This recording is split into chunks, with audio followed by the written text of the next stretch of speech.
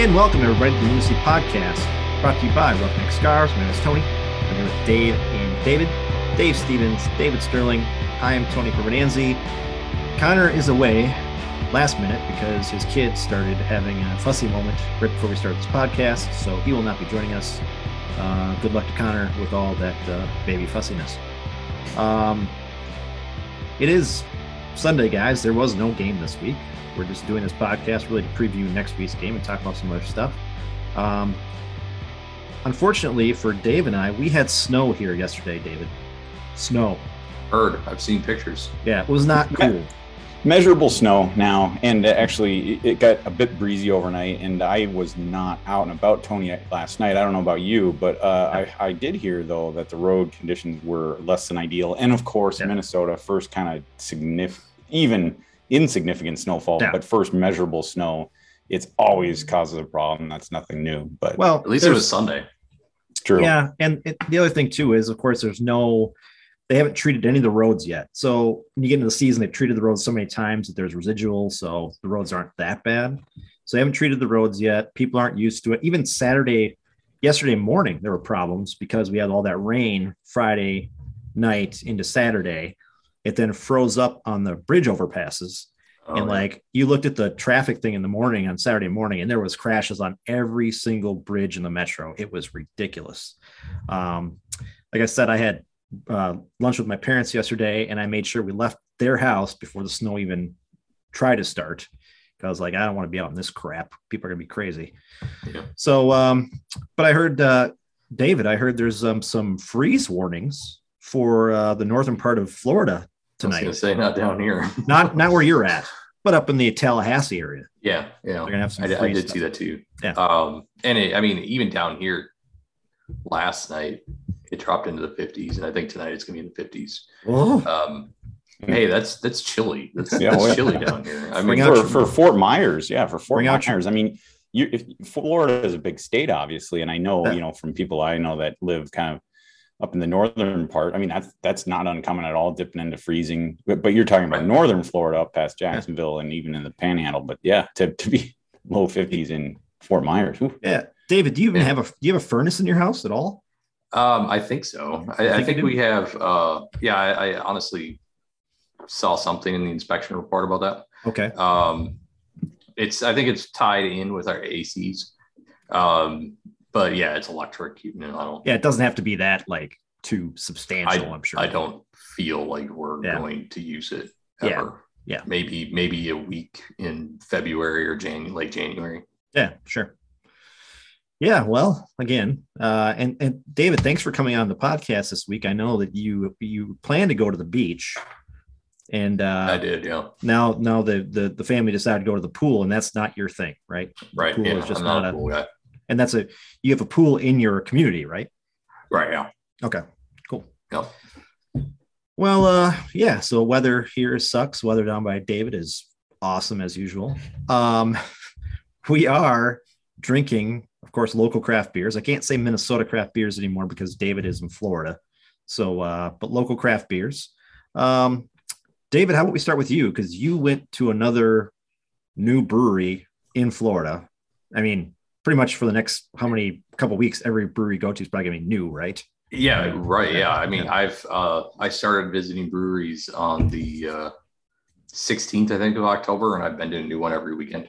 So that's been kind of fun. I'm running out of very local vicinity breweries, though. I think there's only 2 left. So if I do anything, I'm going to have to start venturing out. But so I went to Palm City Brewing Company.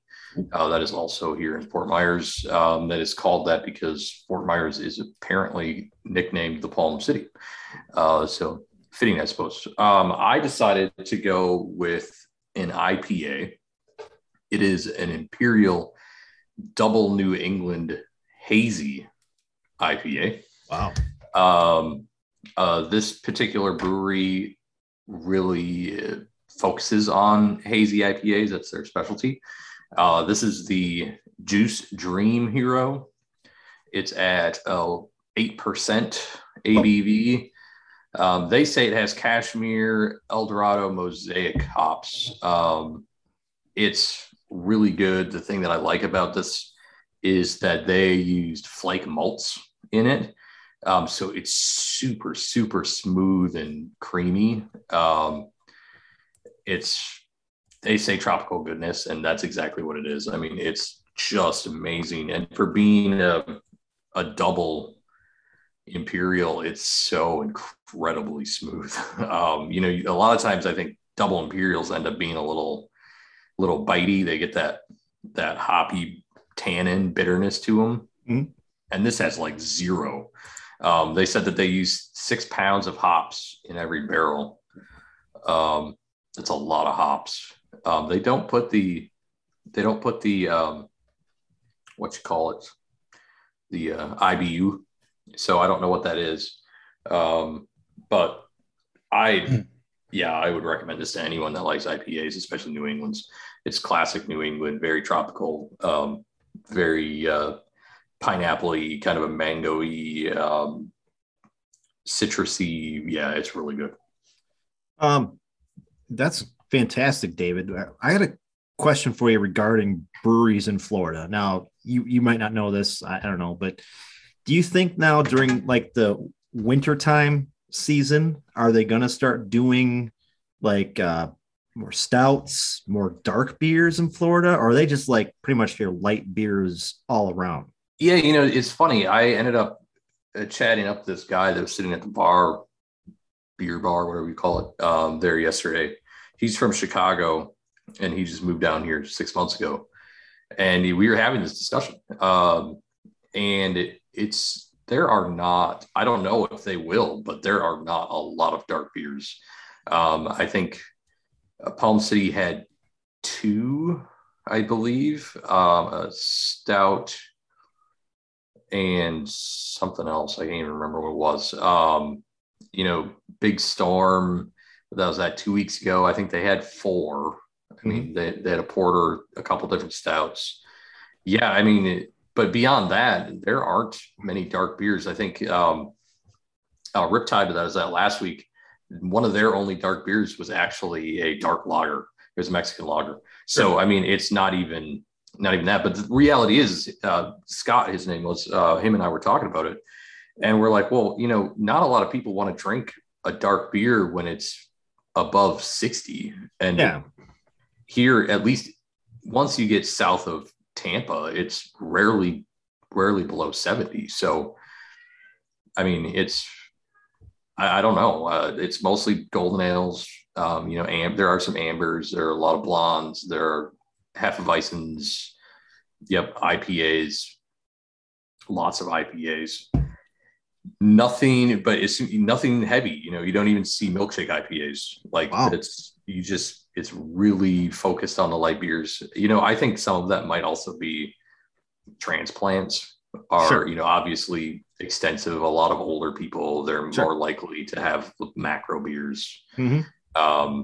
So that's true. But this brewery just released, they called it the Blank Check. It was a Czechoslovakian,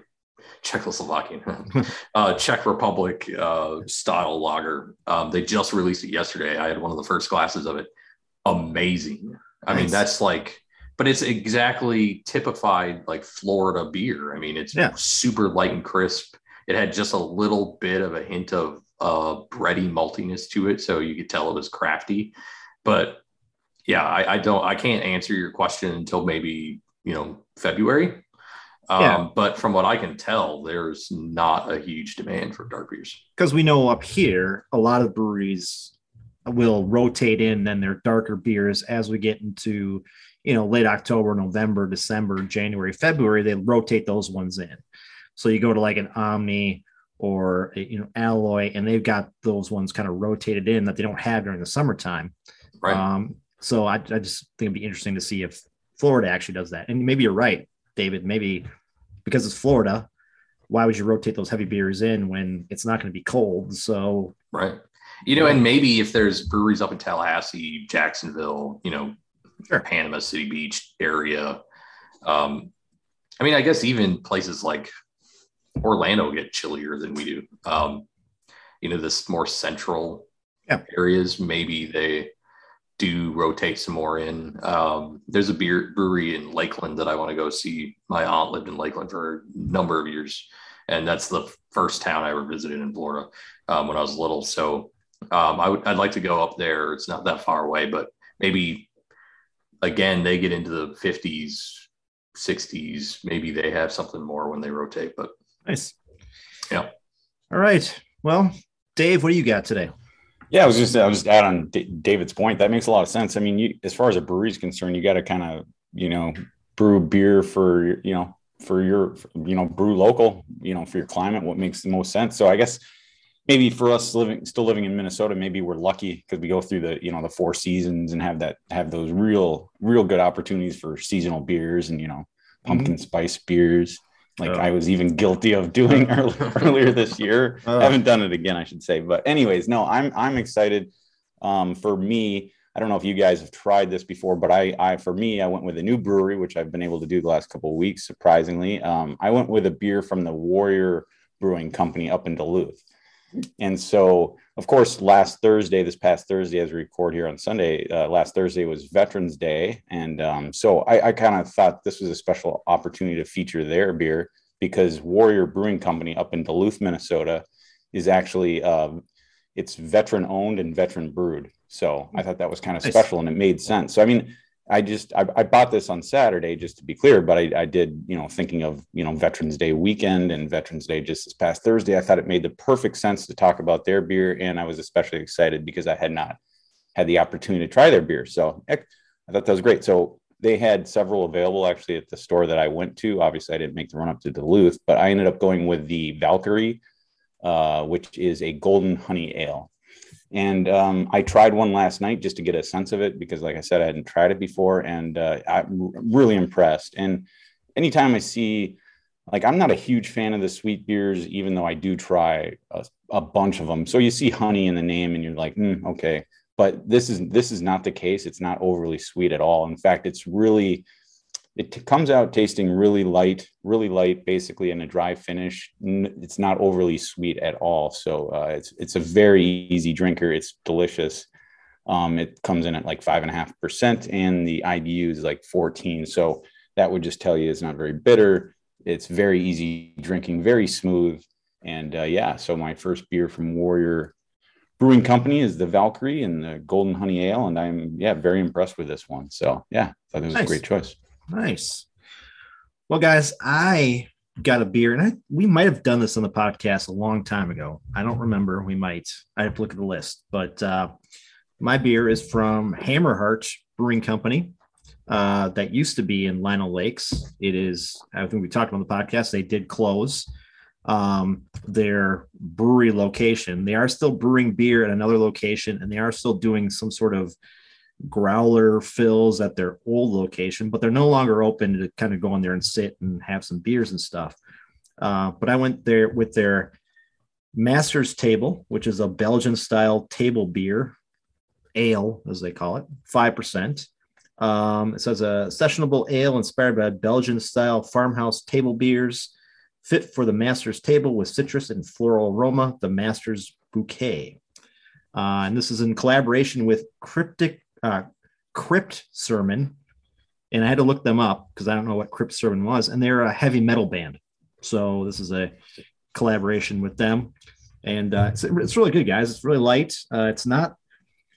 I don't know if you guys have ever had anything from Hammerheart. Hammerheart is they were more of a darker, a lot of smoked beers type of thing. This is way off of what they usually do. This is a very light. Like I said, a Belgian style. I mean, it's light. It's 5%. Got a little happiness to it, but you can drink these all day. So that's cool. Interesting. Yeah. So they're cool. They're canning their stuff. So and I thought I remember reading on their announcement that they were going to close the tap room and everything, that they were talking about how they wanted to branch out. Yeah. They wanted to keep their core, but they wanted to branch out and do some more interesting beers in it.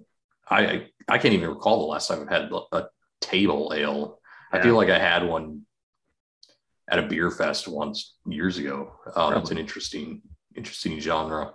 Yeah, and it's you can't find this everywhere. So if you're looking for it, you got to go on their website, see what liquor stores actually have it on hand. And it's not a lot in Minnesota. It's kind of random places here and there. And then they are in a couple of bars and pubs in Minneapolis. I don't know the names of them, but they got a list like 5 or 6 where you can get their beers in there. So they're still around and they're still obviously doing okay. So speaking of breweries who are not around, guys, we were just given the news yesterday that a brewery of ours, a favorite of ours actually, Blue Wolf in Brooklyn Park, has closed down its operations, which came as a surprise to all of us because we didn't see any announcements about it. All we saw, I think, David, all you saw yesterday on Facebook was a thing saying, thanks for the good times. We'll see you again. And sun was setting. Was setting. And I started reading the comments on there and they were like, yeah, last call was Friday night. We don't know what happened to them. Like I said on our text, guys, I thought they were doing pretty well. I mean, Thursday through Saturday, they always seemed to be busy. They had a local following that was really good. They had their beers in crowlers and in stores around the metro. I mean, I thought they were doing pretty well, but obviously we don't know the whole story, and it's sad to see a place like that go. That's sad. And then and David, that was your kind of, I guess, if you want to call it your home brewery, because I'm pretty sure it was by far the closest one to your old house. Yeah, without a doubt. I mean, I had been there multiple times, and then even I would go to Hy-Vee and get some of their beers and crowlers. It was weird. I don't know. I mean, obviously, I haven't been in the area for a couple months, but I was there. Hell, Tony, you and I were there. 2 days before I moved. Yep, 2 days before you moved. Yeah, so that would have been a couple months ago. And, I obviously follow them on Instagram and Facebook. And the last couple months didn't see anything that would suggest that they were closing. And I think I'd mentioned on our texts that literally just a week and a half ago, they were talking about how they were reopening for Monday and Tuesdays. Yep. So it's really weird. That's a bizarre, and that makes me feel like, hopefully not. I don't want to hear a business go out of, brewery go out of business because they haven't done well, but I'd rather see it that way than say like a health issue. Yeah. So, I mean, it kind of reminds me of a situation that something came up. I mean, if you're opening up for the entire week, you would suggest that business operation is supposed to be fine. So I just hope it's not a health issue, but And we have basically, we've been talking about this since the pandemic started. I mean, we knew it was going to be a tough kind of environment for businesses, especially small businesses, to kind of like push through. And, this could be, some fallout from that, but I'm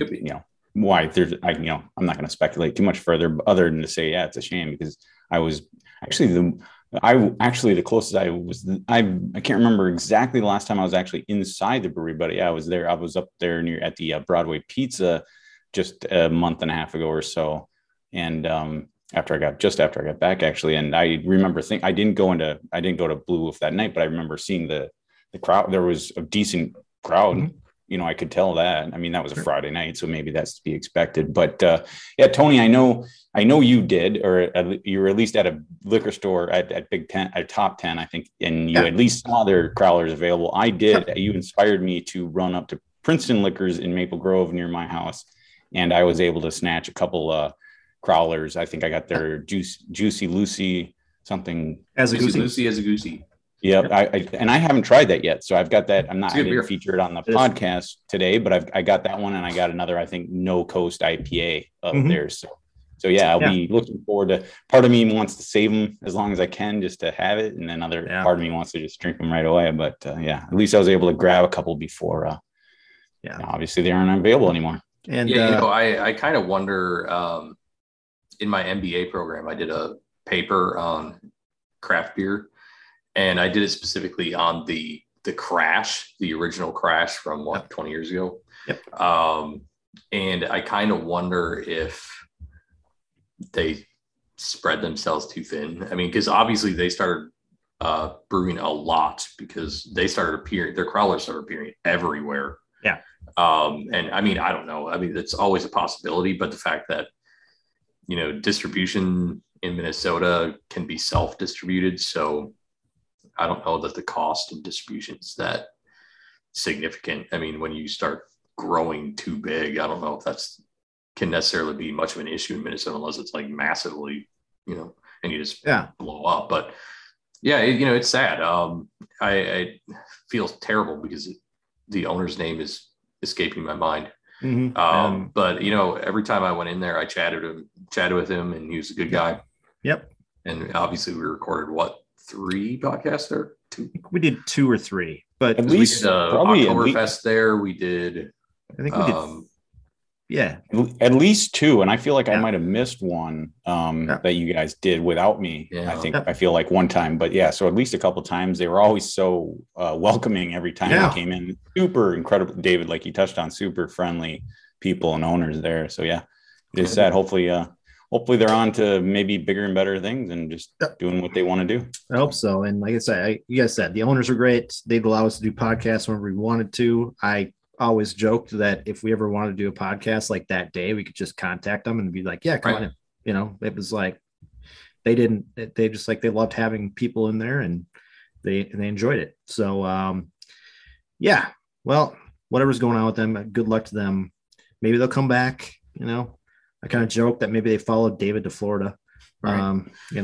They wanted to get out of the weather. So, anywho, guys, let's talk, because we have a big game coming up next Sunday, right? Sunday from today, as 4:30. It is the Loons against the Portland Timbers. It is in Portland, and I guess, guys, the thing going into it, do we feel confident that this team is on the right track going into a game against Portland? Well, I mean, I guess I'll start real quick. I mean, I think if we let's do, recent memory. I mean, I think you're coming off a strong kind of must-win playoff type game against SKC at home, which kind of we knew they had to have. I think the front four looked good in that game. And then, of course, the tremendously exciting match out in Carson against LA Galaxy, which, of course, we know ended in a 3-3 draw with some late dramatics. Maybe you look at that game and say, the Loons kind of blew some leads. They had a 2-goal lead to start out that game, and then they had another lead, at 3-2. So if you want to be pessimistic, I get it. But the fact is, I want to say the front four has looked pretty good. And if we're just doing a short window over the last couple games, you can go back a little further, I think, and there's been promise, and at least those guys have been together. But I think I'm going to go the optimism route here and say, hey, maybe they're coming together with a couple I would call strong performances against LA Galaxy and Sporting Kansas City, and the front four is healthy and together. And so I think that's one way to look at it as far as optimism. I mean, maybe they're coming. I kept looking for, even going back months, I kept looking for that because I wanted to see the run over maybe 7, 8, 9 games to really, really prove that this team is one and can be dominant and compete for that MLS Cup. I don't think I saw that. But I mean, short term, I think you can say those guys are playing together, the front four, and I'm optimistic as far as where this club is right now. And then one thing you can pretty much say all year is the back four has played solid. We've had solid goalkeeping from Tyler Miller, always sets up well for a playoff run. That's something you need.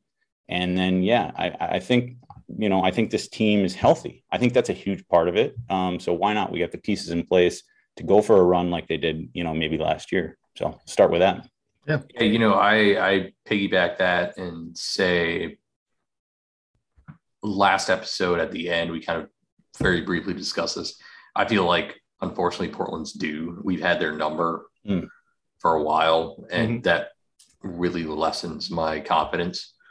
With that said, piggybacking on what you said, Dave, we've definitely been looking a lot better offensively. We're starting to click. That front four is, you can't argue that at all. We've looked good offensively, even when we haven't looked good, if that makes sense, in the last handful of games. So it's just one of those things where maybe it's coming together right at the right time.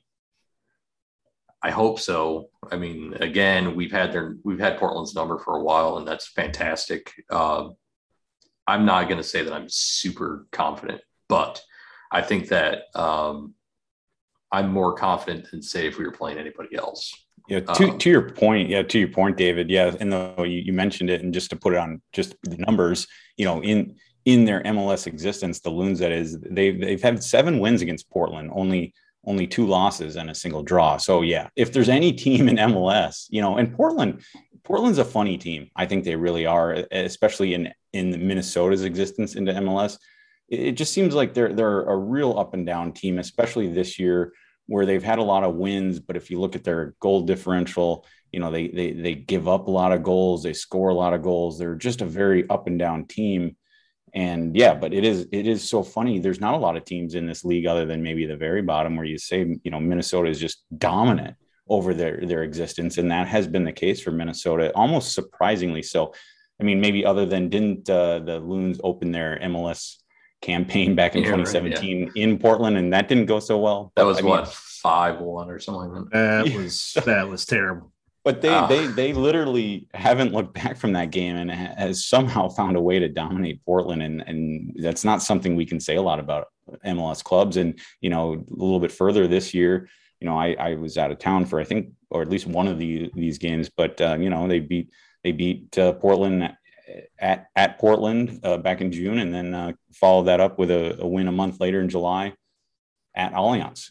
So we've got the season series 2-0, so to speak. And, it's a huge cliche. It's, but it probably applies for all sports. It's hard to beat a team 3 times in one calendar year. Shout out to the United States men's national team who did that very feat against Mexico in 3 competitive matches. Had to say that, David, especially because of the jersey you're wearing. But so, if the U.S. men's national team can beat Mexico 3 times in one calendar year, why can't the Loons beat Portland? So yeah, I think the only thing that concerns me beyond maybe Portland's due is Portland's looked pretty good as well in the last few matches. But this, since going back, I guess, kind of to some level, this squad versus Portland, if my math is right, we've outscored them 6-3. Since the beginning of 2019, we've outscored them 9-3, I think is what my math comes up as. Wow. That's a significant goal difference. Yeah. I mean, that is, Dave, as you said, dominant.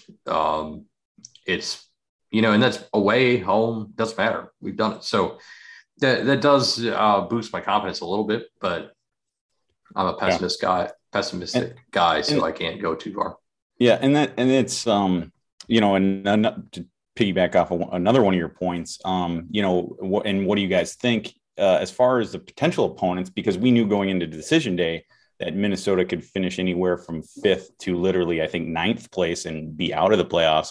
Yep. But so that I think, that I'm pretty sure they could have finished 5th, 6th, 7th, as well as not making the playoffs. So, your potential opponents for round 1, we knew, we knew we weren't going to have that, the 4 seed that was already clinched by Portland coming into decision day. I think that was the only spot, of the 7 that were actually clinched was Portland had the 4 seed. I think you're right.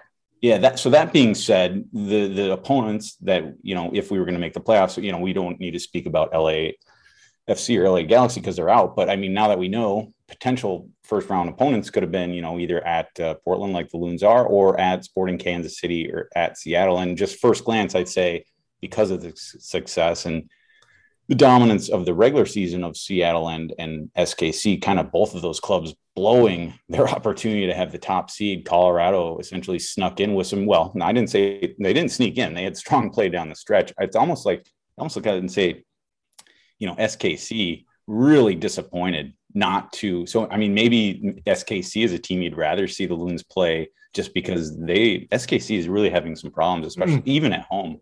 No, Dave, historically, it would be tough to want to play SKC. Correct. You don't want to play we didn't want to play SKC. You know why, Dave? Because we beat SKC the week before. Right. We kind of showed that we could beat them. And I think there was a kind of a bad taste left in their mouths after that game.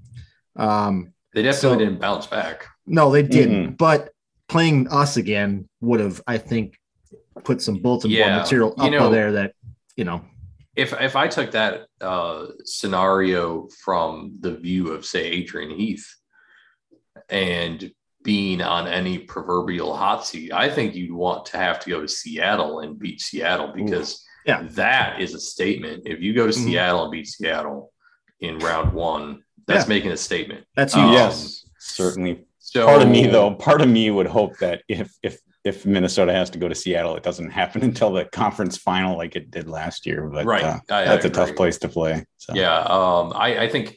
But yeah, if I had to pick of those three myself, Portland would be the obvious outcome that just makes more sense. Even though, I mean, and that's why I said first glance, I think Portland, and credit to Minnesota for getting that 5 seed, getting that draw that they, as it turned out, needed against LA Galaxy. Good for them. They got the 5 seed. They're playing the 4 seed. So then first glance, maybe they have the best matchup. Now, any game on the road is a tough one in MLS. So it's going to be a challenge, I think, regardless of who the Loons are playing. But at least they're going into that game with some rest, at least for most of their players that aren't away on international duty, healthy for the most part. Hopefully can stay that way. So, I mean, I think at least we're not looking at this in coming in shorthanded in a big match. So we've got the club. We've got a little bit of short-term confidence and cohesiveness with those front four in the attacking third. So why not? I think my confidence level is pretty good considering it's a away match to start the MLS Cup playoffs. So we'll see.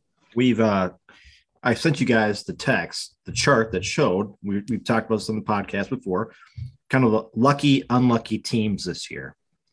And the funny thing is, like, you look at the Loons, we've been a good, unlucky team this year. Okay. Which is kind of what I've been saying. You look at Portland, they've been a bad, lucky team this year. I think that was on that chart. So they are kind of on the opposite end of the chart.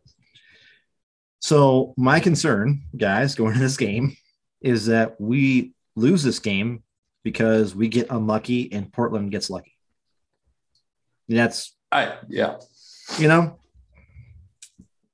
the best way to look at it. I mean, it concerns me. It concerns me because we haven't been able to break out of this kind of unlucky streak that we've got going this year. And Portland somehow has made themselves a fourth place team with a very lucky streak this year. So, and Tony, that's a good point, because I think I touched on it earlier, but I mean, they're a club. I mean, they're tied with, the rest of the top four with 17 wins, 17 wins in the, that's winning half your games. That you'd be pretty darn happy with that, but they have to couple that with 13 losses, which is of the playoff teams. I think, let me look at it. Only Real Salt Lake has more losses with 14. So they are an odd team in that sense that they've won so many games, but they've lost quite a few as well relative to the other MLS Cup playoff teams.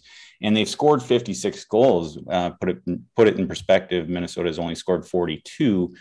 Flip side of that is, they've also given up 52 goals. So they have been just an odd team, kind of, up and down team that maybe wins a game 3-0, but loses a game or two, 3-0. So it is very odd. And I think that is a problematic stat because, if you have a team like the Loons who have been incredibly unlucky offensively, we're not scoring a lot of goals. We're up against a team that scores a lot of goals.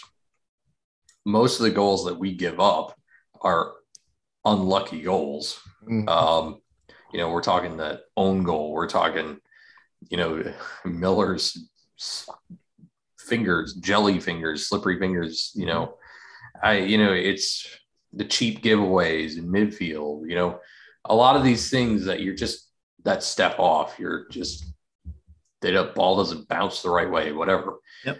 I think that's something that makes me go into this match less confident because Portland's already scoring a lot of goals. we're more than likely to help them score goals. That doesn't bode well for us. But now, however, offensively, we've started to click. So maybe that unluckiness in goal scoring has gone. Maybe we finally cracked that. I don't know. Well, guys, before we jump to another subject here, and before we get out of the whole Portland thing, let's go around the horn. I want to get you guys' takes. One Loons player who could win it for us on Sunday, and one Loons player who could lose it for us on Sunday. And by that I mean win it for us means they have a great game and they are the ones who kind of get us over the hump, or the lose it is the guy who makes a shitload of mistakes and we look back on that game and we go, this is the reason why we lost. So, David, I'll start with you. Winner and loser. Franco and Franco. Oh, good one. I mean, I just think, I think I should probably back that up with some type of explanation. I think when he's on, he's electric. Obviously anybody could pick Ray, right? Anybody could pick Unu. Unu comes out, guns blazing, and he does what he's supposed to be doing and what he has been starting to do. That's one thing. But Franco, he's a stick in my craw. I can't take it. If he's electric, this game is it. Like, he's going to be that game changer. He's that game changer in our front four. But the number of times that he screws up, he drops his brain somewhere backfield and just misses a pass, or just quits, or just, gives the ball away cheaply, whether it's a bad dribble or it's a terrible pass. I just have a feeling if he's off, that leads to fewer goals, which leads to a loss, in my opinion. He's a lightning rod. He's a lightning rod, really. Yeah. I mean, so that's me. I think there are easier, more obvious choices for that answer, but I'm going with him on both sides. All right. So you're setting us up, David. So if we pick one of those players, then we're just taking the easy way out. I see what you did there. So very well done. Good. I mean, first of all, good answer with Franco. Yeah. But yeah, I like how you set us up. All right, Dave, go ahead. All right. Actually, David, when you mentioned that, taking the easy way out, I'm not going to do that. I was thinking about doing that, your stars need to star kind of thing like that to win a playoff game on the road. But you know what? I was thinking about it while you were talking as well. Because I do like your selection of Franco for that matter. But you know what? I'm going to go with Ozzie Alonso as someone who could potentially win this game for us. And I'm not saying he could potentially, score a brace or anything like that, or even score at all. But I go back and I look at Ozzie's play over the last month and a half, a lot of times when he was needed, even some of the times when he wasn't. I'm going to pick Ozzie just because I really, looking back, aside from the obvious front four, them coming together, playing strong, Ozzie was extremely solid, kind of box to box. He was playing that whole role. And not only that, he wasn't just coming in and doing it for 30 minutes. He was doing it for 90 minutes on a number of occasions when he was available. And I think even like obviously you missed the last match due to accumulation, was it? But I think even in the SKC match and the matches before that, he was incredibly solid. And I think we need, given a team like Portland that tends to score a lot of goals, yet can give up a lot of goals, I think your box-to-box midfielder can play a strong role in both defensive support, of Portland's attack and counter, and then also setting up our guys going forward.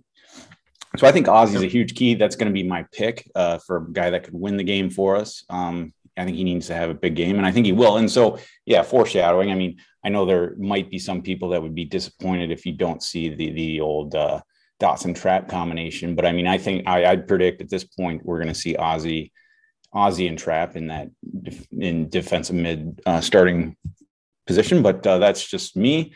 And then I guess I will, with a little tougher for me to pick a guy who might lose the game for us, but we've seen it. I'm going to go with Gasper. Maybe that's taking the easy way out defensively. But I mean, because, first of all, I have said, and I will credit Gasper and the entire back line. I said it earlier. I mean, they've played very, very strongly over the course of the entire season. So I'm very happy with how Gasper has played, how the back line has played. But I think Gasper is just one of those guys. And not that he hasn't been in big games before, he has, but it's just one of those guys, whether it's a brash foul or maybe late getting back. We've seen that this year. Whether it's one of those two things, if that happens, that can really affect the game in a negative way. So that's my answer for who could potentially lose the game for us. Well, great, Dave. But you said Ozzy's name wrong. He is actually now Mr. Nugenics. He is not Ozzy Alonso anymore. It's Mr. Nugenics. But yeah, guys, I'm going to do two players totally different. So we're going to have a couple different players here, guys. The guy who's might win this game for us, I think, is going to be Tyler Miller, because he's had some games, guys, where he has won a game for us with his play. He's also had some games where he's lost it for us with his play, but he can come on and get some of those chances and not give up any goals. And I think this is the type of game that we could see Tyler Miller kind of show us why we signed him for games like this. On the flip side, I'm going to go to the other side of the pitch, Dave, from you. I'm going to go with Roman Metnier as the guy who can lose this game for us. And the reason why is we talked about this on the podcast in the last couple of weeks. He has not looked the same for I don't know how long, guys. He has looked a little bit flustered with his play. He hasn't been kind of on his game for the last month, probably, or longer than that. So my concern is if something happens, he is a breakdown. He's not in his position. He makes a terrible foul, loses his guy, stuff like that. Things that can go wrong, especially when you're not in the right state of mind. And I don't think Metnier is in the right state of mind right now. And hopefully this, 2 weeks off. Well, unfortunately, didn't he? Yeah. He was on international duty, wasn't he? Metnier, I think he was. Yeah. So maybe going on international duty will help him get back in his form. I don't know. But it concerns me that he's been kind of hasn't been the rock that he usually is. And actually, I trace his weirdness back to last year when he was out with African Cup. Was it African Nations Cup or African Cup of Nations? I trace it all the way back to then, which was right at the end of MLS's back, I think it was. Yeah. I just think I agree with you, Tony. He's been just slightly off ever since then. At the same time, he comes out. He's made differences in matches. Yes. I think he made a difference in the LA Galaxy match. I think he made a difference against SKC too. But you're right, he's off a bit. Some of that off, whether it's his, I don't even know if it's maybe a performance, but maybe how he's fitting in and working with the rest of the squad. I mean, wasn't it against SKC where there was a little miscommunication where he started going forward after a layoff to, I can't remember the playoff, and then got out of position, right back because he was going forward after. I don't know. That's a one-off kind of thing, but I get what you're saying, Tony. It's interesting that you and I both picked the fullbacks for Minnesota as a potential problem, which is tough for me to do. But I guess if I'm trying to be nitpicky, that's where it is, because I think I don't want to speak for you guys, but I'm pretty sure we'd all agree that we have kind of the utmost confidence in the center backs. Of course, Boxall, he's been a rock for a long time now. Yeah. But even on the flip side of that conversation, I think DeBassi's really coming into his own. And going from he's gone from a good ever since they picked him up. He's been good for this club, but I think he's really, really grown into being a solid defensive player for Minnesota, defensive especially. Well, the funny thing about DeBassi is I saw somebody on Twitter a couple of weeks ago made a comment about DeBassi, and it was we couldn't have picked a better guy to come into our center back position. And I wanted to comment and say, you guys realize that we picked him up before we knew Ike was going to be out. It's true. So really, I think I talked about this a lot. I think the back four that Heath really wanted was for DeBasi to take over for Gasper on one side, have Ike and Boxy in the middle, and then have Romaine on the other side. I really thought that was going to be our back four moving forward. Yeah, we talked about that last season. Yeah, or at the end of last season. I did. Yeah. Where it was hard to know exactly what their plans were for DeBasi. It was like, do you think it's a replacement for Gasper, or did we think that they knew more about Ike than we thought, or did we?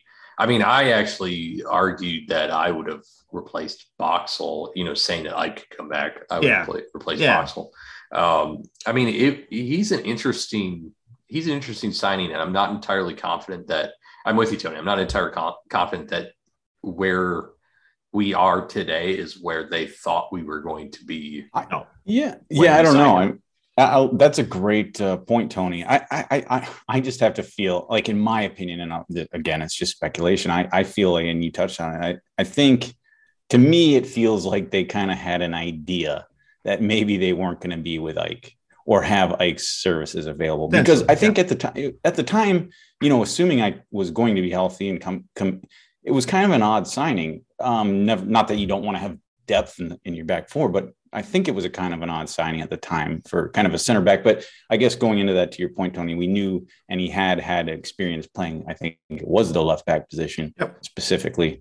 So yeah, that kind of made sense. And then to put a fire under Gasper, make him play better just from a competition standpoint, somebody coming in to potentially takes his job. I see that side of it too, but at the same time, it just seemed a little unusual. But yeah, it worked out. It worked out, guys. I mean, it worked out. It worked out.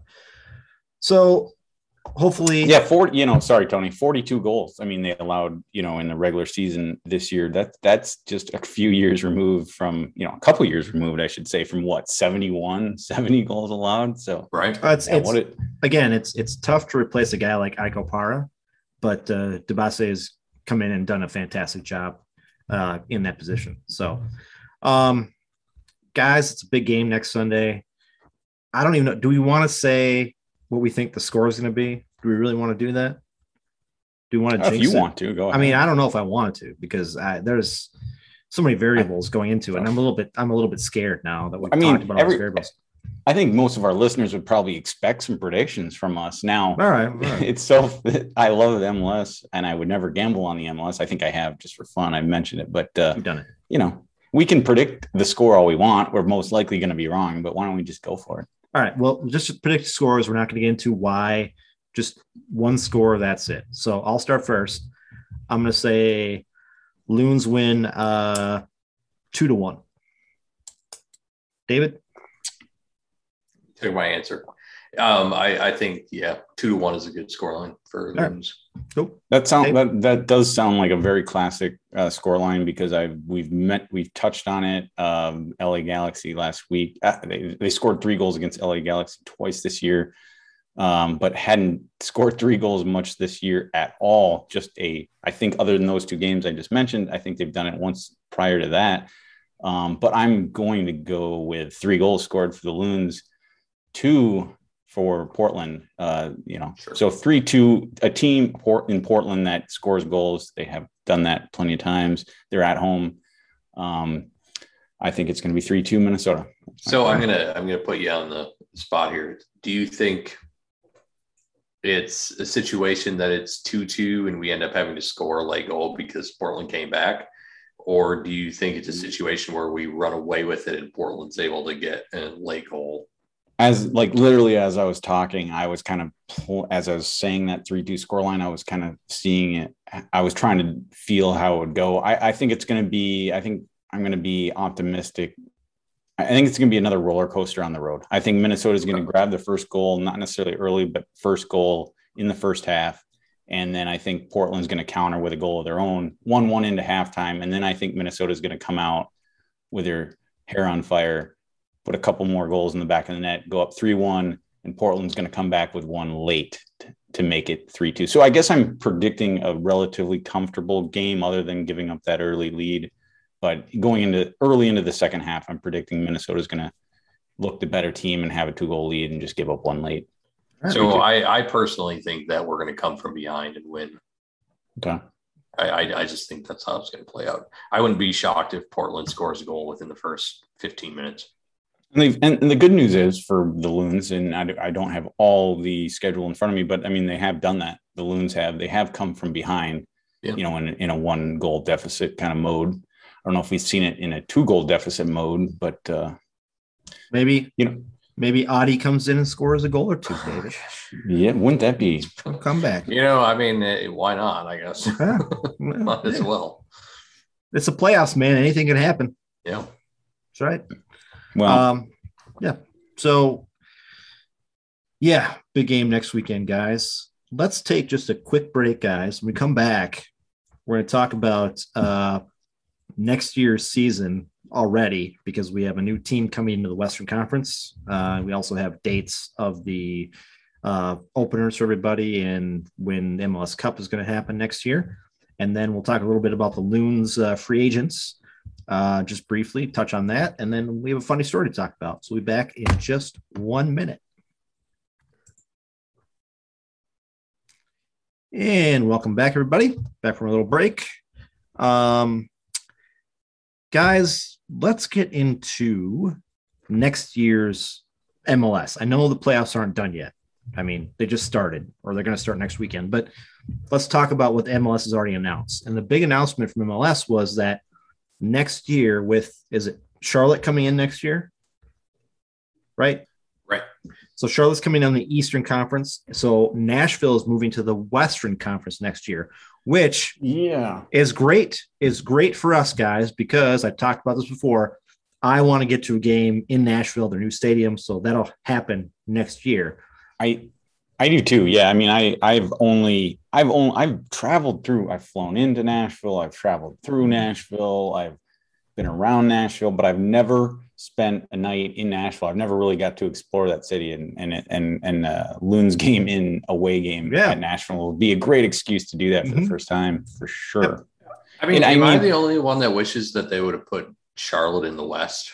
Well, I don't know. I think Nashville going to the West makes sense just from a geographic standpoint, I guess. Yeah. Well, right, but you think about the NFL. The Cowboys are in the East. Well, remember. Hold on, guys. Remember back in the day, the Atlanta Falcons were in NFC West. Yeah, and way back in the day, it was the Buccaneers were in the Central, weren't they? They were in the Central. Yeah. I mean, it's like so. Yeah. Here, like, sense. So with your, so obviously, and sorry, Tony, I think David too, I had to blank when you said Charlotte, because I was like, for some reason I was thinking St. Louis, but yeah, it is Charlotte. You're right. They're coming into the Eastern Conference, and to balance now there'll be 14 teams per side with Nashville going to the West. And like I said, geographically, Nashville to the West makes sense. Technically, you could make a case for Chicago. They're even further west than, and more, that could be a potential more rivalry with Minnesota than say a Nashville could be, just from their proximity, geographically speaking. But here my question for you is this. I think maybe they didn't move Chicago to the West because Chicago has been in MLS for many, many years since the start, right? Yes.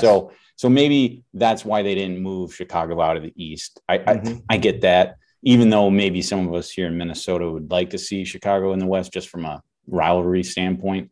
Yep. But so I get the Nashville. My question for you guys is, I think I said St. Louis.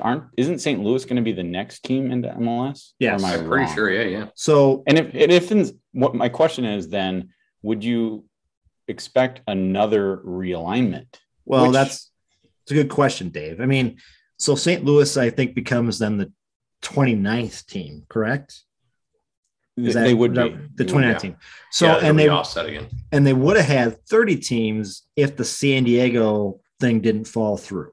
Sacramento. Sorry. And there's also rumors about like a Vegas team. Well, and I guess my point is the next team coming in most likely is going to be further west. Potentially.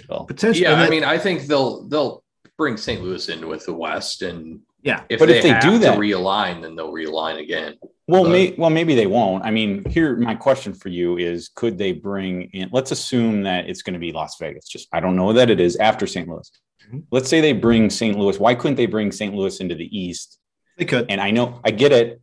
Nashville's further east than St. Louis. No, but that's couldn't they true. bring St. Louis into the East? Yeah. And then the next team, like a Vegas, I don't know if it is, but Right, if it is yes. Vegas, Yeah. bring them into the West. If they know who the if they know who the next team, the 30th team is, Yep. then I bet that dictates where St. Louis goes. Which we Yeah. we have a couple of kind of nominees for the 30th team. That's Las Vegas.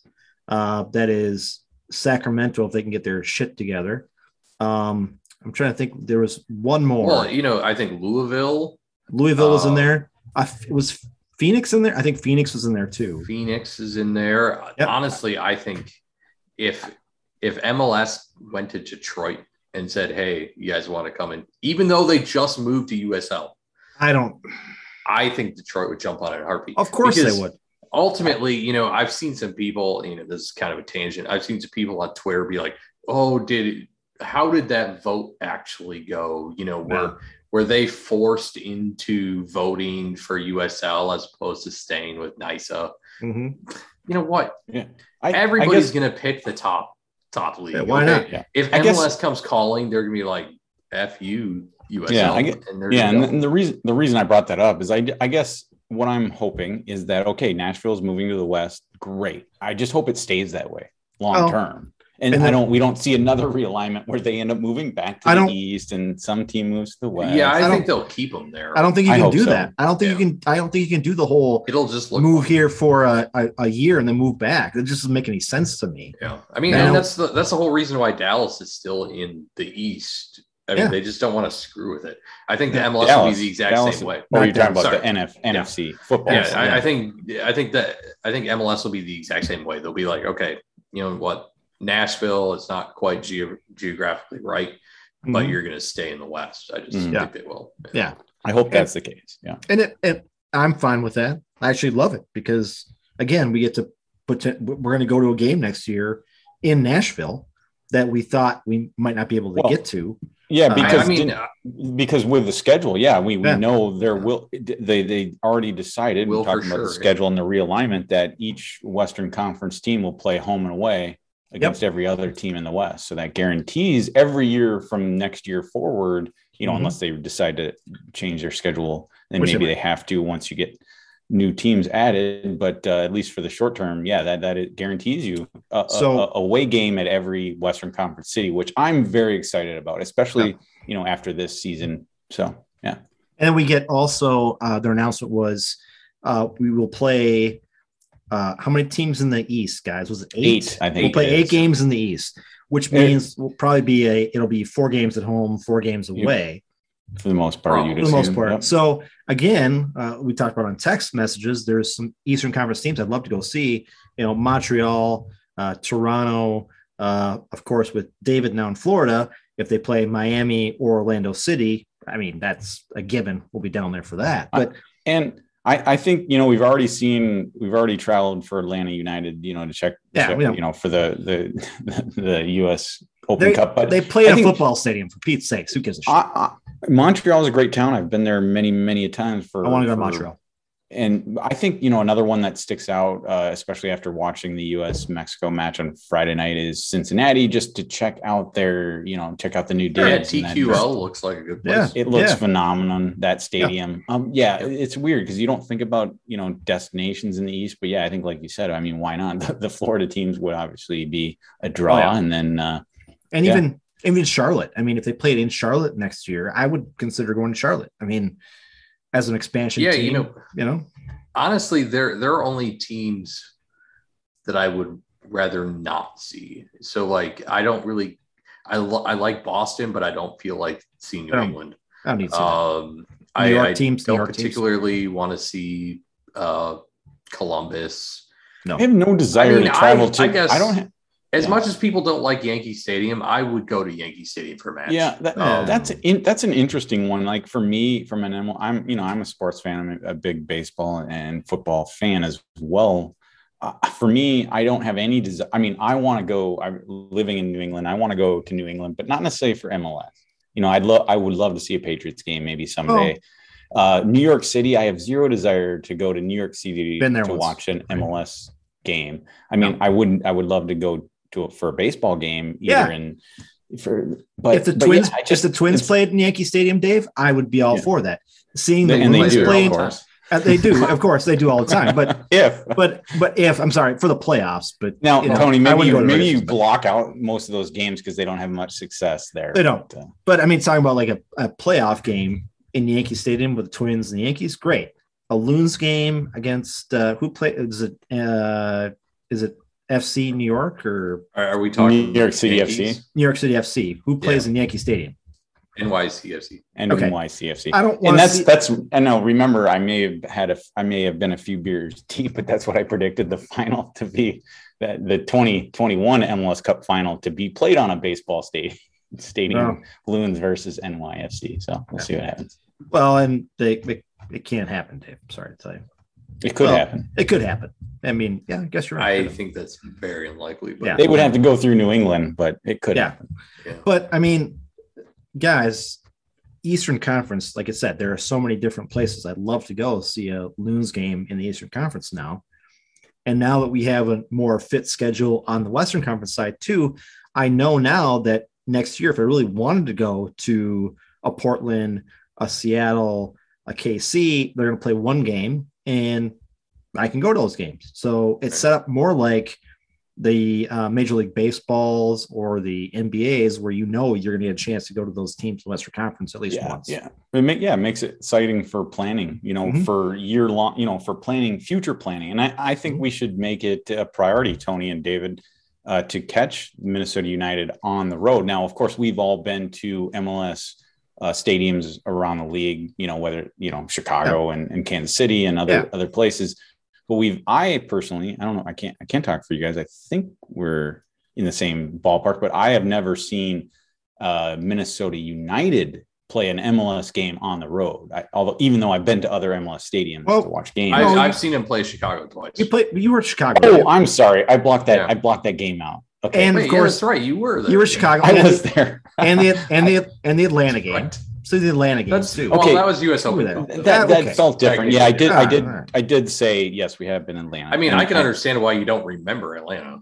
I did say that's US Open. I did specifically say MLS games, but I did forget about Chicago. How could I do that? I could do it because it was a miserably cold day, and they lost. They lost 2-0. I will say we did tie that game in though to a Cubs game against the Brewers.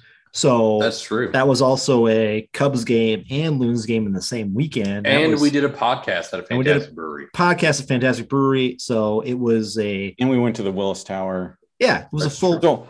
I remember everything. I remember all that trip. I remember that was a wonderful. You're right. That was a wonderful trip. I remember all of it, and I just decided to block out that cold, miserable 2-0 loss. It was and the video arcade. The arcade, with that show, but yeah, that was fantastic. It was a shitty game. I mean, yes, but we made up for it with everything else. So I mean, it was a good weekend.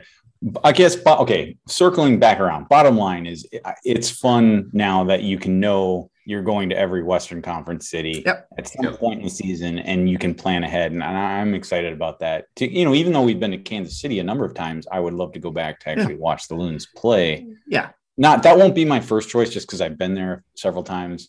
But all the other cities, Nashville included now. Yeah, it's exciting. So, and I think as boring as this would be, I think Houston's probably on my list because it's literally a hop across the Gulf for me. Sure.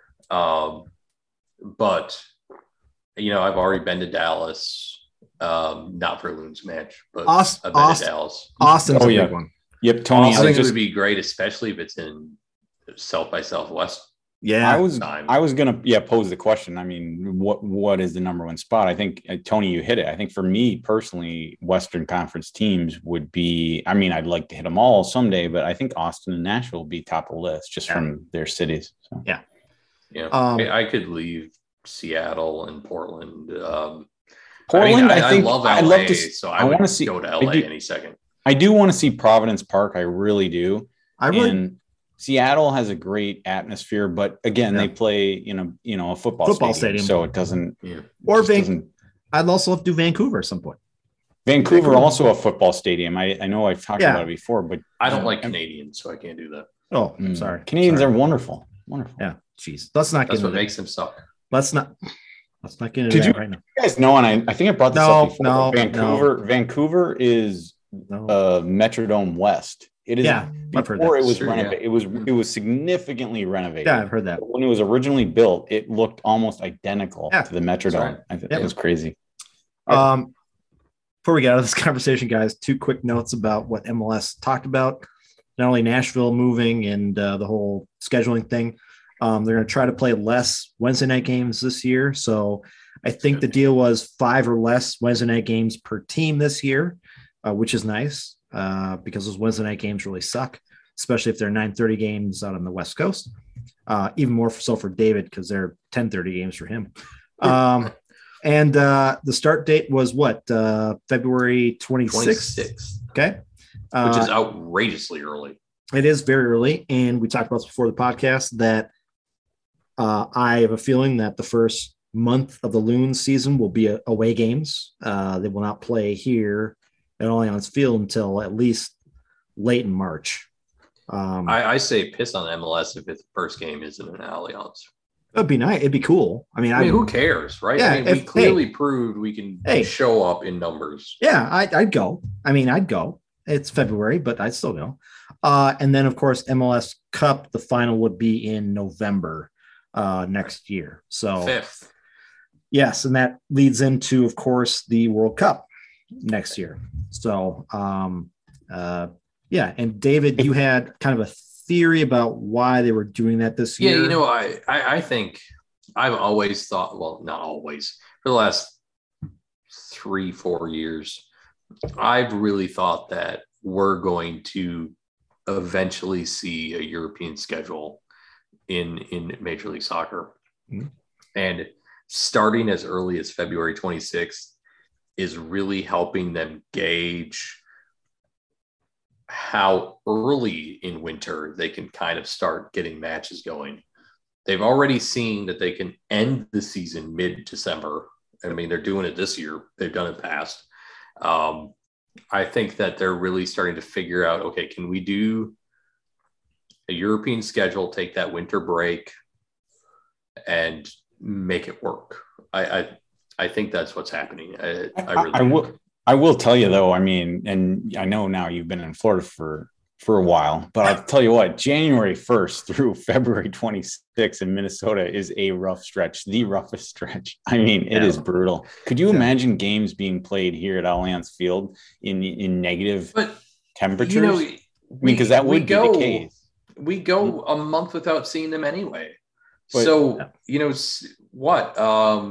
But you're assuming like a winter break. That's what you're, that's well, even then, even without even including the break plus another 3-4 weeks. I mean, last season, this season, we went 5 weeks from mid-April until the end of May without a home match. And that had a lot to do with international schedule. But we did that. I mean, it's not like we don't go 4 to 6 weeks without seeing him anyway. I don't see why they couldn't do a winter break and throw 3 weeks on each end, and we end up going 2.5 months without him. A winter break with scheduling, avoiding games in the north. Mm-hmm. Yeah, I mean, that's interesting. So yeah, totally. I mean, we have to remember Allianz is heated. Yeah. Mm-hmm. I mean, it's not like the field. Not like they didn't think about that. The field is heated, not the seats. The seats aren't heated. The field is heated. The stadium itself is freezing, but the field itself, the field is heated. It's not like this wasn't thought out. I seriously think, I really think way back when Allianz was built and designed, MLS was saying, look, you be prepared, make this field ready for winter matches. I really think they did. Yeah. And they can do that. My only other concern would be you're going to fight with NFL if you're going to continue your season. And they already do fight with NFL at the end of their season. No one cares about the Vikings anymore anyway. And well, it's not just the Vikings though, David. It's everybody else. You know what I mean? That's going back to the Thanksgiving thing. Fighting, you're going to fight against the Cowboys on Thanksgiving. We did talk about that. We did. Well, it is interesting though. On the podcast, I thought we talked about that before. Oh, did we? Oh, sorry. Right, Dave? Talking about, I think we did, but I think it's really interesting. Like I always marvel at European soccer when I think about their off season and how short it is. I mean, they're finishing up, in May, and then before you know it, they're starting up again in August, and not even counting, your so-called preseason. Mm-hmm. And quite frankly, the MLS is doing that this year because MLS Cup is on the 11th of December this year. And the regular season starts up again on February 26th. So that is an incredibly short season. Off season this year. Now, this year, you can look at it. They have a clear reason to do that with the World Cup starting up in November. But I mean, it is interesting. Now you get the early start. We have had the late start already, or the late finish, I should say. So we're getting all of it. So yeah, I mean, it would be nice to see. I mean, you're talking, we want to see this league continue to grow, and, that would be one way to do it, because now you'd be on the same, your transfer windows would match up, your season would match up with European soccer, top flight soccer. And, it would be great if they could pull it off. And they play some cold matches in England. There's no doubt about it. And, there's snow in Scandinavia, but not like it gets here. That's just, they don't get the negative 20s or whatever. And that only happens in maybe two of the teams get that weather. Right. Yeah, potentially. And maybe. Because Vancouver, they're pretty mild. But they're indoors, aren't they? No, but that's right. I think it's open air after open air now. Yeah. I think I've literally stayed across the street from that they're stadium. Open air. Maybe that still is indoor. I could be wrong. They had major renovations at stadium, but even if Canadians don't pay attention. But no, I think Minnesota by far is the coldest weather team by far. I mean, because Chicago, it would be maybe second on the list, but they're significantly milder. But think about this now. Chicago now is playing at Soldier Field. So in New England would be another. But again, Soldier Field is right next to Lake Michigan, and previously they played at that stadium kind of further in, so the winds probably weren't as bad. Now you're playing Soldier Field, so. Yeah, but they do that. Hey, it's a spaceship. They've got significant wind blockage from all sides. So. And again, Chicago playing in the playoffs, they're not going to happen anyway. So who cares? Of course.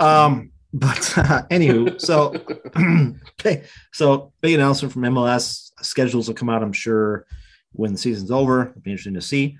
One more topic to talk about, guys, with the Loons will be they just announced who's kind of a free agent for next year. They announced it for all the teams. And we have. It wasn't much of a surprise. It's not a surprise, although it's a surprise that they put Box other on than the Box. list. Yeah, that's the surprise. Like, what's the deal with that? Well, maybe, and David's probably right. In his text, he said maybe they couldn't really sign him till after the season's over. So even though they agreed to it in principle, it's not really official till the season's over. Yeah, I bet that's what it is. Yeah, I guess when I first saw the name, I was a little bit concerned because we did have the news and we talked about it that they had signed him through 2023, right? Yeah. So I guess my concern level is relatively low, although it certainly kind of piqued the radar a little bit. But concern level low about Boxall. But he's fine. I think for our conversation, let's assume he's not on that list. So it's Adi, Agadello. We are talking about Boxall, Kalman, Retalia, Trapp, and Zendejas.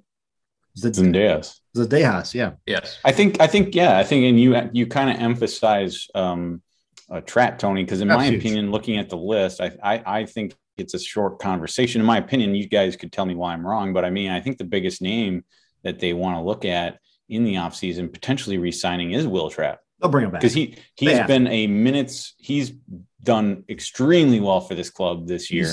Played almost all the minutes, and he's been rock solid and in that defensive midfield position. So I'd like to see Will Trapp be re-signed to multi-years. Except for the games that he missed when he had his kid. I mean, doesn't he play like every game? I think Pretty much. I think I haven't looked at it lately, but there was one point not too long ago, probably just prior to the birth of his son. I think he was the leader in minutes. Yeah. That may not still be the case anymore with a couple games missed, but you have to resign him. Yeah, so.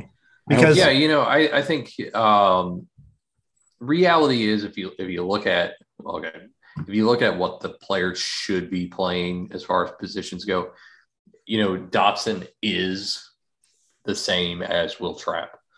But we've never ever played a player where they're supposed to play. So the likely or the preferred lineup with that 4-2-3-1 is Trapp and Dotson, obviously. And I think that's what's going to happen next season because Ozzie will be gone and Gregus is for certainly out the door. Because I was a little surprised. Not surprised by the list, but I made the point of saying, okay, I think against Portland, I'd like to see Ozzie and Trapp start the game with Dotson, honestly, on the bench, coming in as needed because he could come in anywhere. But the point is, Ozzie's not on this list. That kind of surprised me, I guess. Well, hold on a second. No, Ozzie, I think, has an option for next year. I don't think all these guys had options. Yeah. I think pretty much all of them do. Doesn't Ozzie have some weird thing going on with United where it's like maybe it's a player option? He signed something that says he's going to retire with them and be in their front office, or there's some weird thing with Ozzie. Maybe it is a player option. Maybe it is a player option, and then that's why he wouldn't be included on the list. Because I do think there obviously is a significant chance that Ozzie will not be on this club next year. But I think the deal was he was going to stay with the team in some other function, not on the field, on the pitch. He was going to be in the front office or coaching or something like that. I remember reading that. It could be. Which is not surprising.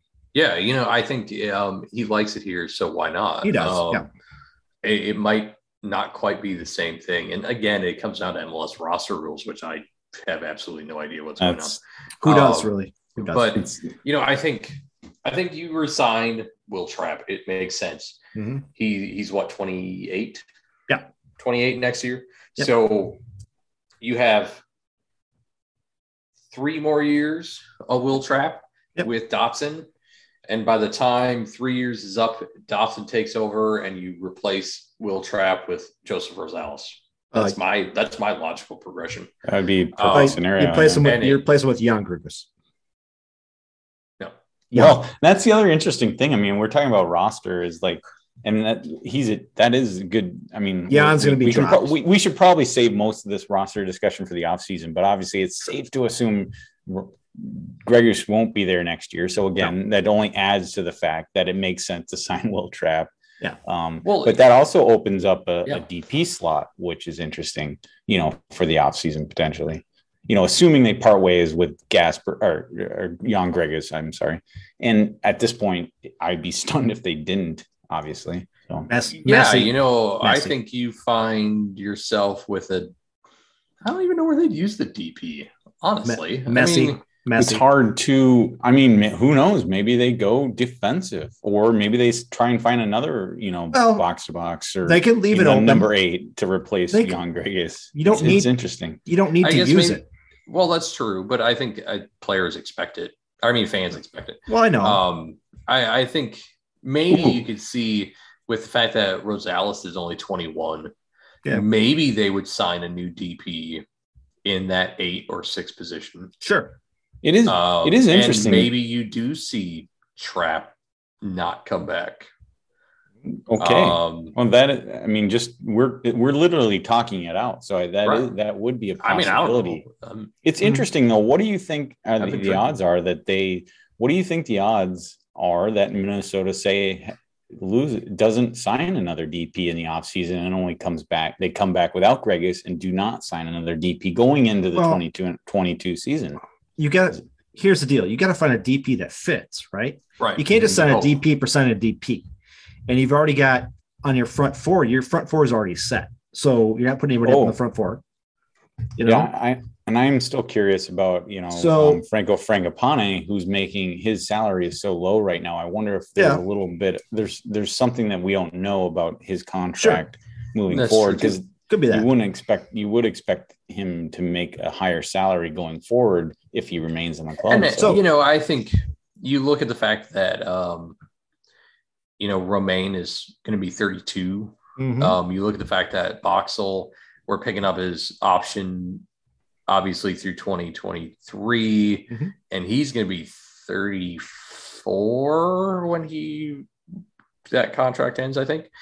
So, maybe maybe this is a phase out of Michael Boxall even. He's on a young DP. We want to keep him there, just like we wanted to keep Ozzy here because he's useful. He's a veteran. He's good. But maybe you do sign a DP young guy, center back, or a young right center back.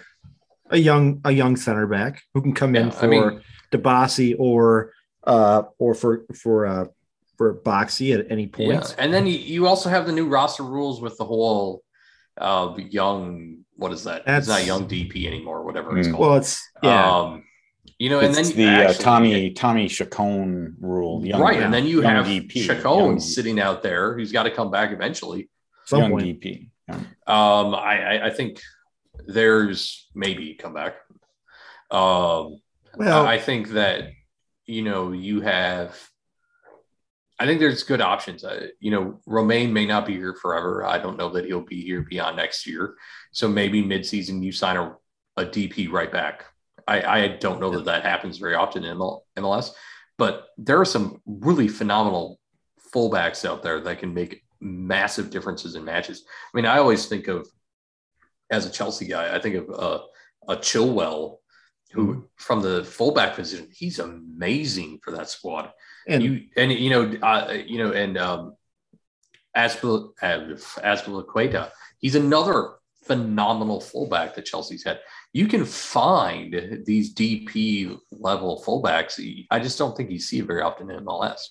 And I think, I think there's a lot of options. And I think we'll get into that whole subject when the playoffs are over and we do our final kind of roundup of the Loons. But moving on from Mill Trap, guys, the other interesting thing here is Brent Kelman. Now, I know a lot of people don't like Brent. There's some reasons why they don't like him. We won't get into that. But he has done a pretty good job. Yes, he has. Subbing in this year. A phenomenal job. Especially this year. Yeah. Now, is he a guy who you bring back for another year just to kind of support that center back position? Or is he a guy who you say, you know what, we got what we needed out of you. You're gone, and we'll bring in somebody younger and we'll play with them? I mean, again, you'd kind of, I'd be surprised. I'm just going down the list. I'd be a little surprised if ID comes back. I'd be a little surprised if Agudelo comes back. But yeah, getting down to Coleman, he's a guy that, assuming you can sign him for an MLS, friendly contract, as far as salary, he's not going to be a big hit on that cap.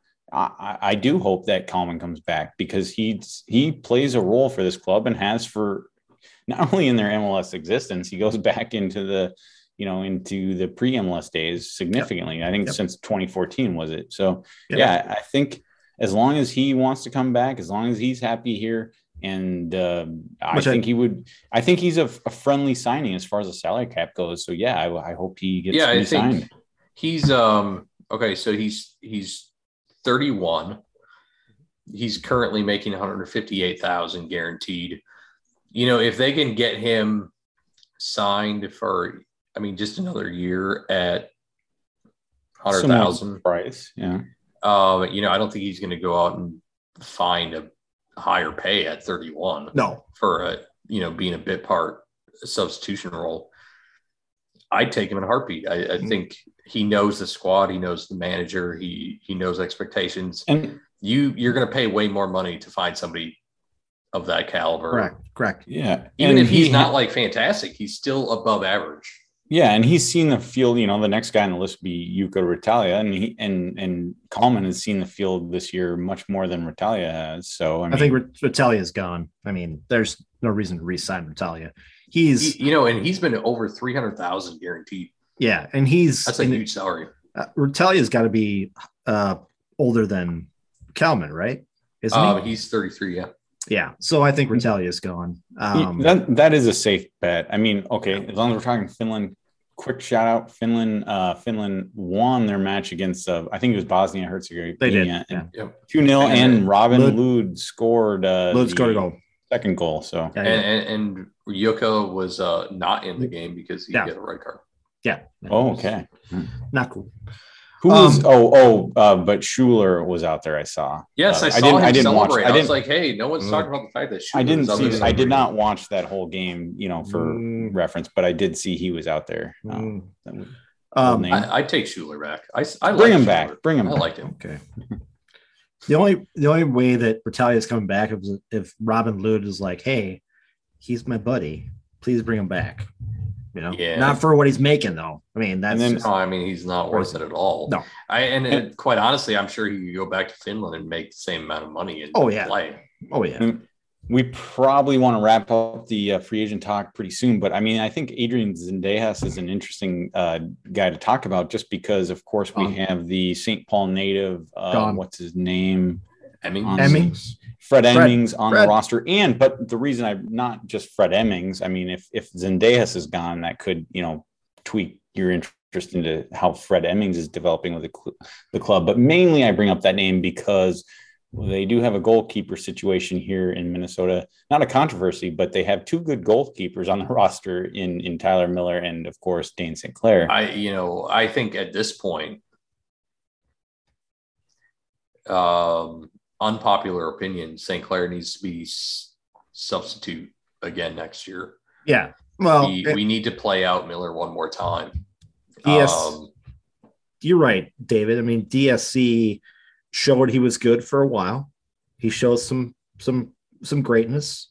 But I think you're right. Tyler Miller is the goalie going into next year. I have to assume that. The only reason I bring that up is, do they move DSC? I hope they don't, because he's young, very young, and has incredible potential that he showed all of last year, basically, filling admirably for this club. So you've got an interesting situation where, again, I think this is kind of like that, Joseph Rosales will trap Dotson situation, where you have Dane St. Clair is 24. He isn't even close to peak age for a goalkeeper. And then you have Emmings, who's going to be 18 next year. Mm-hmm. I mean, I think I can make an argument to bring Zendejas back and send St. Clair out on a permanent loan, full season loan, and keep him, and with the expectation or requirement that he starts. Yeah. You find a team, USL Championship team that, or even Canadian, whatever they call it, Premier League, whatever they're calling it, that will start him unless, some terrible situation, statistically speaking, happens. You play Miller because he's our guy. You have Zendejas in the background. You have Emmings doing whatever he's got to do. And you continue that trend because, again, I mean, you're talking, 24 years old. He's got 2-3 years before he's even at peak. I mean, Miller's 28. That's like edge of peak, I guess. You could talk about Miller for another 3, 4, 5, 6 years. I mean, if, I hate to say it, if you want to be a team that's going to loan out your best players, best young talent, go for it. Keep St. Clair available until he's needed. Hey, 28's not a peak unless American wise, yes. Italian wise, 28's not a peak. I mean, look at Buffon. Buffon is like, 60 years old. He's great. Greasy 60. Don't do it, Johnny. Please don't do it, Johnny. David, I like what you said there. I do. But I also think that maybe it's a Tyler Miller and DSC as the backup next year. And Fred, can they loan Fred out to somebody else? Yeah, but I think, well, certainly they could, but I think, David, you mentioned he's all of 18 years old, if that. I think he might still be a little young. I mean, I guess go to a NYSA team. I don't know. I mean, he can go somewhere. He can go somewhere lower and get his feet wet. He could, and I guess we can't rule that out going forward. But just there's no game film on him, so to speak. He hasn't played in meaningful, even lower level games, so it's hard to judge that. I think if we had a reserve team, which. Let's not talk about that. We'll save that for later, but maybe we will, but maybe we won't. But yeah, I think David, that was awesome. I teed that up for you, and I think you nailed it. I hope that's the case because, like I said, we don't have a controversy here. I really don't. I think Tyler Miller. It's safe to say he'll be the starting goalkeeper. If they play on February 26th of next year, he'll be the starter. But yeah, you don't want to. There is a chance. He would be. It would be trade speculation. That's all. The only reason I brought that up, if you can get a piece in return. But yeah, hopefully that's not the case. Hopefully he remains under control of the club for next year as well. So before we get out of here, guys, shout out to Tyler Miller, who is the sponsor for Grain Belt Premium, which I drank today. So get it up. So yeah, guys, great talk about all things Loons. Let's end this podcast with a funny story. How about that? We have no history today because Connor's not here. And hopefully the baby is sleeping now. And Connor's probably sleeping next to the baby because he's probably tired from all the baby stuff going on. But guys, have you heard of Waymo? No, I don't think so. Waymo is the name of formerly the Google self-driving car project. Okay. So we have a problem out in San Francisco, San Fran. A tiny neighborhood in San Fran in the Richmond district. Self-driving Waymo cars have been converging at all hours of the day and night, mystifying neighbors. Most would drive to a dead end on 15th Avenue, where they would then have no choice but to turn around and leave.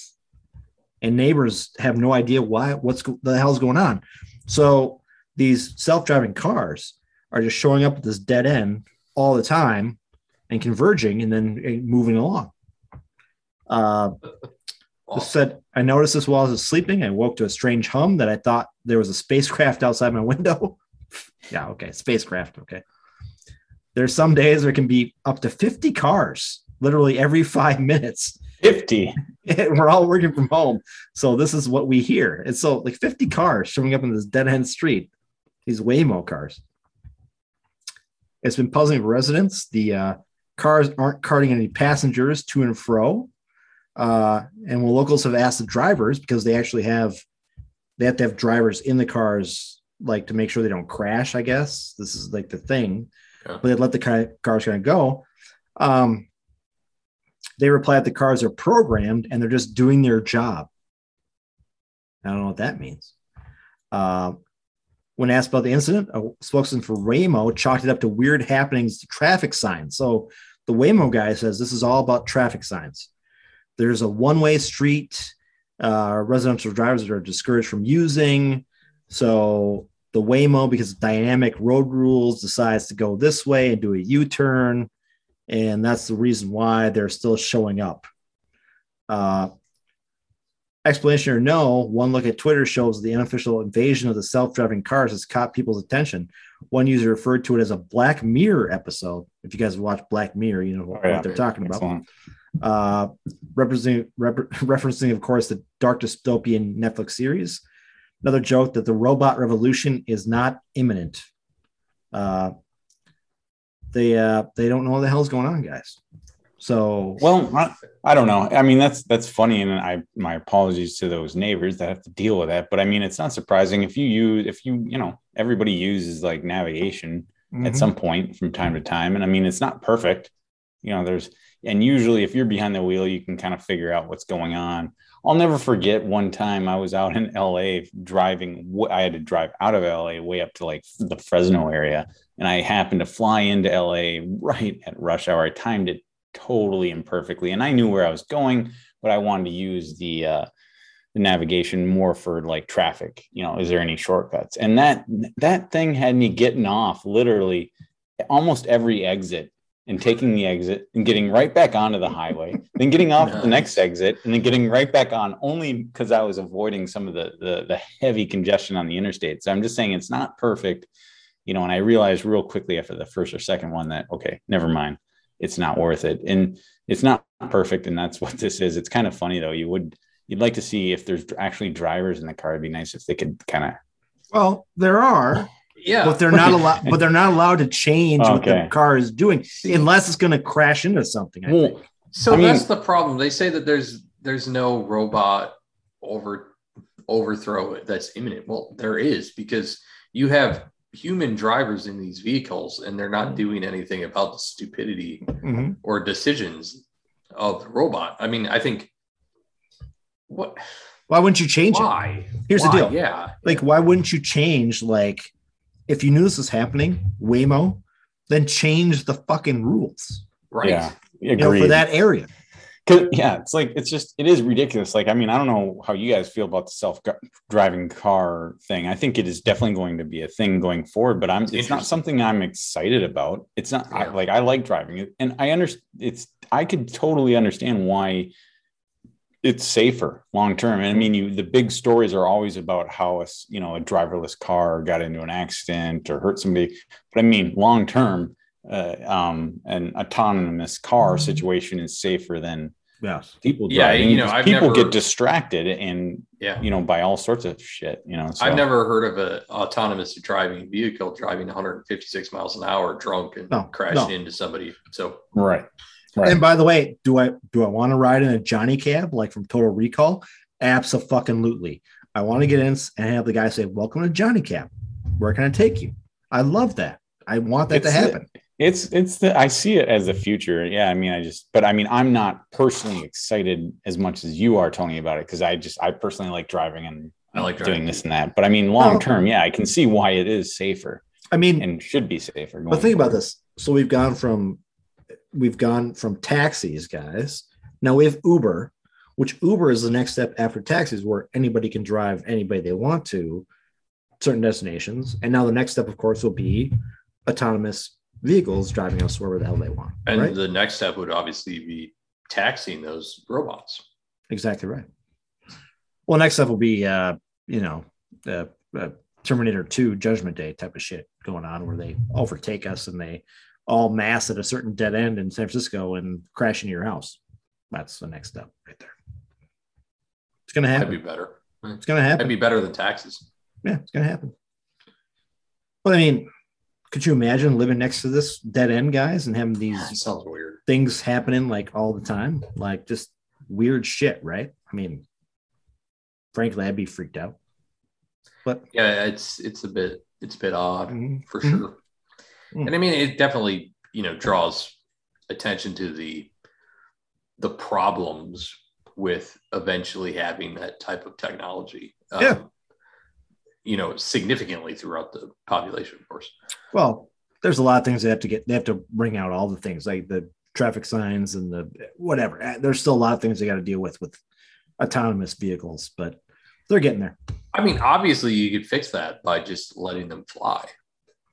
Yeah, Back to the Future type of 2 shit. You're right. We should be there at that point. We should be. Right? We should. Well, technically, we should be, according to the movie. We should be there, but we're not. Well, I mean, even according to the 50s, aren't they planning, flying cars by the 90s?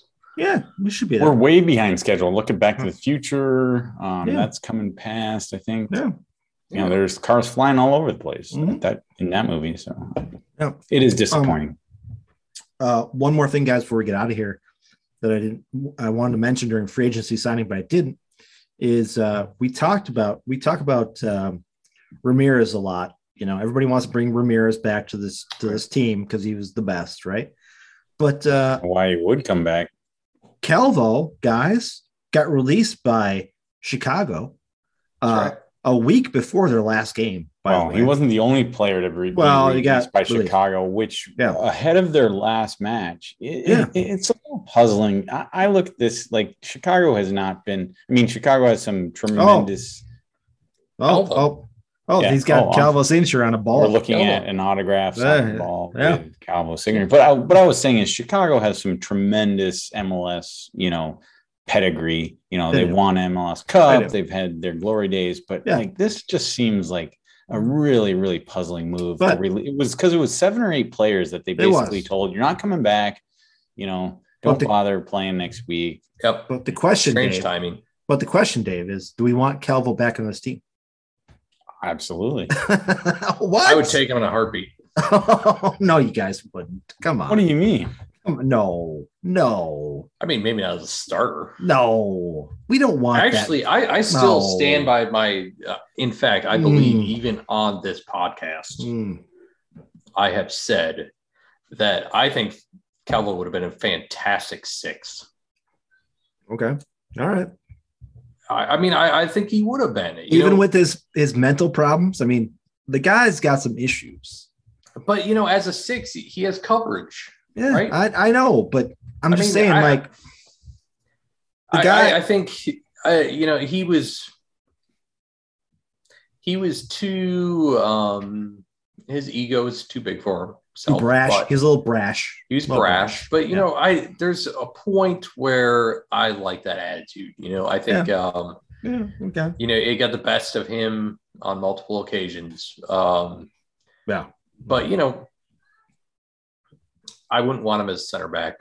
He's not. I would take him as a 6. And honestly, I'm not sure which is worse, Calvo as a left back or Chase as a left back. So yeah. Well, okay.